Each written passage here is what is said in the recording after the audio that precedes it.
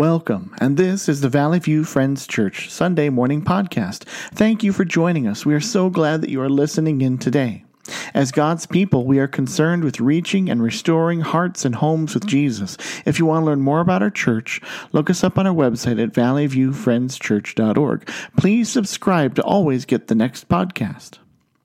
Well, today is the first Sunday of Advent, whether you're ready for it or not. It's the season of Christmas. The holidays, they're supposed to be a joyful time, full of good memories. Thinking of baby Jesus in a manger, docile donkeys, and a quiet, still night.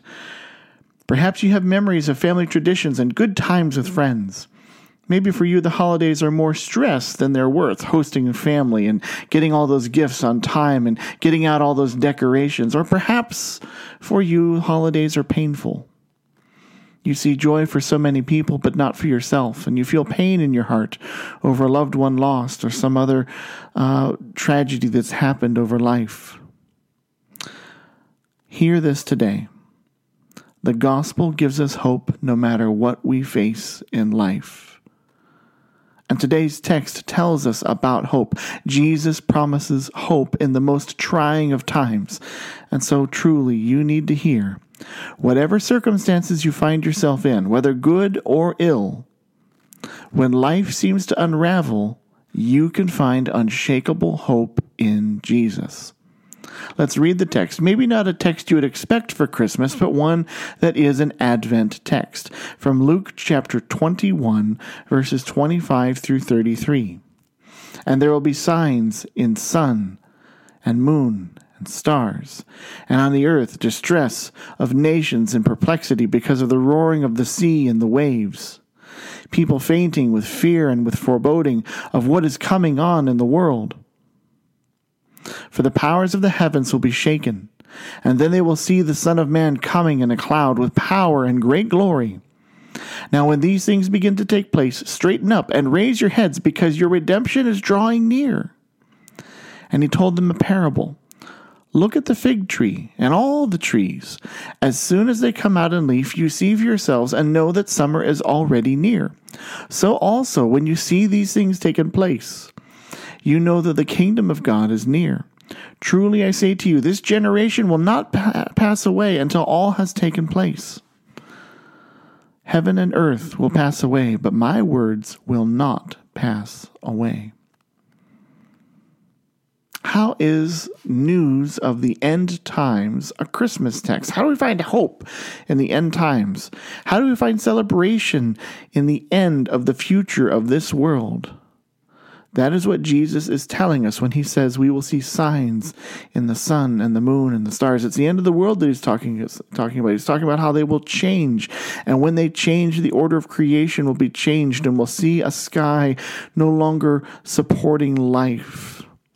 It will be clear to everyone when they look up and see the sun and the moon and the stars that there is no more future to plan for. It's not a cheery thought. In fact, it's a depressing thought and maybe even fear-inducing. Jesus tells us that there'll be so much fear that the people will faint. The fear will be overwhelming and will overrun the world. It is a fear far beyond the worst moments any one of us have experienced. And fear is not something anyone enjoys. I certainly don't enjoy fear, and I tend to be, probably like most people, I avoid situations that will cause my heart to race and fill me with fear. And I know of two simple things that cause me some fear, and so I avoid them. That you might laugh, because I think some of you love them, and that is roller coasters and caves. I don't like either one, and I will avoid them at all costs. And never have I thought to myself, I'm going to find hope in a cave. I've thought to myself, I want out of the cave. And so we have our fears, we have our struggles, we have our worries, and we want out of them. Yet Jesus is speaking a message of hope to each of us, and that hope is fully realized in our fears. And in the words of Jesus that he's saying in Luke 21, in the end times, in the unraveling even of our immediate times. This sort of news is unpleasant, and we don't look for it. We like to hear about happy Jesus. We want Jesus, the Savior, who makes us feel good. Yet the message Jesus has for us in this text today is that there is an end or an unraveling coming. Even if you can't get your mind around the end of the world, Jesus adds a dimension closer to home. If we back up in Luke 20, chapter 21, just a few verses, we'll realize that Jesus is telling us about the end of the world, but he's also telling us about Jerusalem and the end of Jerusalem's world. He's warning Jerusalem that they'll be besieged and their temple will be broken, that they will lose themselves as a city. People will flee in fear. And that comes true. The fall of Jerusalem and the destruction of the temple happened in the year 70 AD. Just as Jesus said that these things would happen before this generation passes away, so Jerusalem fell. The world of Israel was flipped upside down into complete chaos. And so Jesus speaks to the chaos and frustration that upends your life, whether it's the end of time or the upending of your world. The moments when loved ones are lost. The moments when uncertainty is more frequent than security. The moments where your world is described more accurately by words like frustration, unfortunate, loss, and loneliness. Those are the moments where Jesus speaks hope to us. But how do we get to hope? Where do we find it? The talk of end times perks up our ears usually. We go, oh, what? I want to hear about that. Usually piques our curiosity. We want to know when and what it will look like. And when it comes to the future, we want to know how to avoid hardship in it. But the news of coming times, the end times, is where we find hope. More than any other information we have about the end times, we are certain of two things. First, that there is an end. And secondly, that Jesus is coming back. And he's not just coming back, he's coming back as the victorious King. So I want to focus in on those two little details just for a moment here. First, we're certain that there is an end. And the idea of the end is full of unknown. And it can be scary. But that there is an end tells us that the struggles we experience, the sin in this world, does not last forever. Pain does not win. Hate does not win. Poverty does not win. Loneliness does not win. Cancer does not win. Death does not win. In the end, everything ends at the command of Jesus. He is the victorious Christ. The fact that we are told there is an ending means that whatever struggles are happening in this world, whatever unwanted circumstances we find ourselves in, all those things, they don't last forever. They aren't where victory is found. Victory is found in Jesus. There is an end. Whatever you're facing, whatever weighs upon your soul, whatever keeps you up at night, it does not win. Jesus is victorious. There's hope in that. Hold on to that. So we know there's an end, and there's hope to be found in that. But we also know, as we're told in this text, Jesus is coming back. Advent and Christmas is not just about Jesus born in a manger. Surely we need that good news. Jesus' first advent brought about salvation from sin. His second advent frees us from this fallen world. It is too easy to think of Jesus as the man who walked and taught 2,000 years ago on this earth, that he spoke about loving your neighbor and forgiveness, and he ate with sinners. Advent reminds us that Jesus is divine, that he's coming back. It's not just the first Advent, but the second we look forward to. Each one of us will be judged by Jesus when he returns, and when he comes back, he will bring us hope. I want us to think of that famous description of the Messiah that we read in Isaiah 9:6, because those titles given to the Messiah are the dimensions of the returning Christ. Those are the descriptors of the returning Christ. Isaiah 9:6 tells us this: "For to us a child is born, to us a son is given. The government shall be upon his shoulder, and his name shall be called Wonderful Counselor, Mighty God, Everlasting Father, and Prince of Peace." Jesus' return brings hope because he is the Wonderful Counselor, the Mighty God, the Everlasting Father, and the Prince of Peace. These names are all attributes of the King of Kings and the kind of king that Jesus is. He's the Wonderful Counselor. Wonderful has quite a depth of meaning to it. Yes, it means that Jesus is good, but it also means he is wondrous. He is powerful. He is majestic beyond our comprehension. Jesus is a wonderful counselor. Mighty. But he's a counselor, so he's wise. He's able to rule and lead us well. All those uncertainties and hardships that await us in the future, whether it's the end times or just around the corner, Jesus can handle them all and guide us through them all.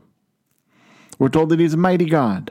He is God. He's divine. He's powerful and strong. The future may get the better of you and me, but not the better of Jesus. He's in control.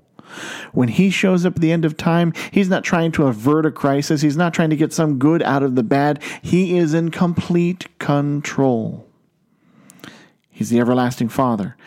Everlasting, that is a good word in a world where everything feels so temporary, where everything seems to fall apart, where everything seems to run off the rails. Time has no hold on him. The end does not apply to Jesus. He's everlasting. And he's the Prince of Peace. Hardship and chaos have no place in peace. When Jesus arrives, he arrives as the Prince of Peace. Hold on to the hope of Christ. The season of Advent begins with hope. Jesus came as a babe in a manger to bring hope against the power of sin. Jesus is coming again to bring Christians the hope of victory over the trials and tribulations of this world. And perhaps today you need to have hope renewed in you. I have two pieces to read to you from Eugene Peterson. The first is, about hope, because I want us to understand it just a little more. And the second comes from the Message. But first, let's read about what Eugene Peterson says about the word hope. He says, "Hoping does not mean doing nothing. It is not fatalistic resignation. It means going about our assigned tasks, confident that God will provide the meaning and the conclusions. It is not compelled to work away at keeping up appearances with a bogus spirituality. It is the opposite of desperate and panicky manipulations, of scurrying and worrying. And hoping is not dreaming. It is not spinning an illusion or fantasy to protect us from our boredom or our pain. It means a confident, alert expectation that God will do what he said he will do. It is imagination put into the harness of faith. It is a willingness to let God do it his way and in his time. It is the opposite of making plans that we demand that God put into effect, telling him both how and when to do it. It is not hoping in God, but bullying. That is not hoping in God, but bullying God. I pray to God, my life a prayer, and wait for what he will say and do. My life's on the line before God, my Lord, waiting and watching till morning, waiting and watching till morning." Hope. I love that line. Hope is confidence that God will provide the meaning and the conclusions. Will you trust that Jesus can do that for your life? And then I do want to read Eugene Peterson's take on Luke 21, just the first half of it. And he helps us to see the battle between heaven and hell, and that in that battle we are not alone. We have victory in Christ. And so he writes it this way, translates it this way. And it's a loose translation, I understand. But I love the way he spins it at the end, or he describes it at the end.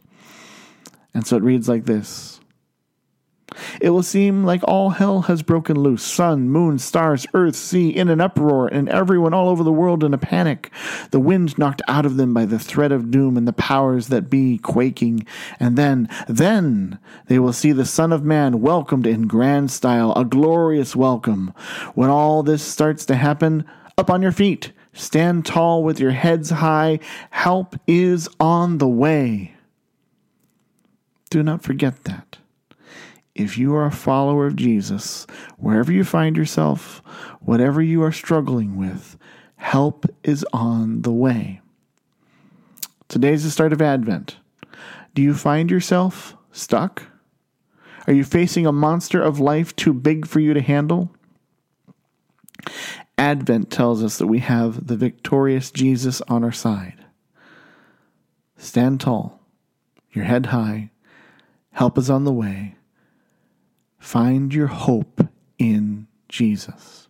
Let's pray. Heavenly Father, we confess that we are quick to put our hope in places other than you. We're often more driven by our fears than by our faith.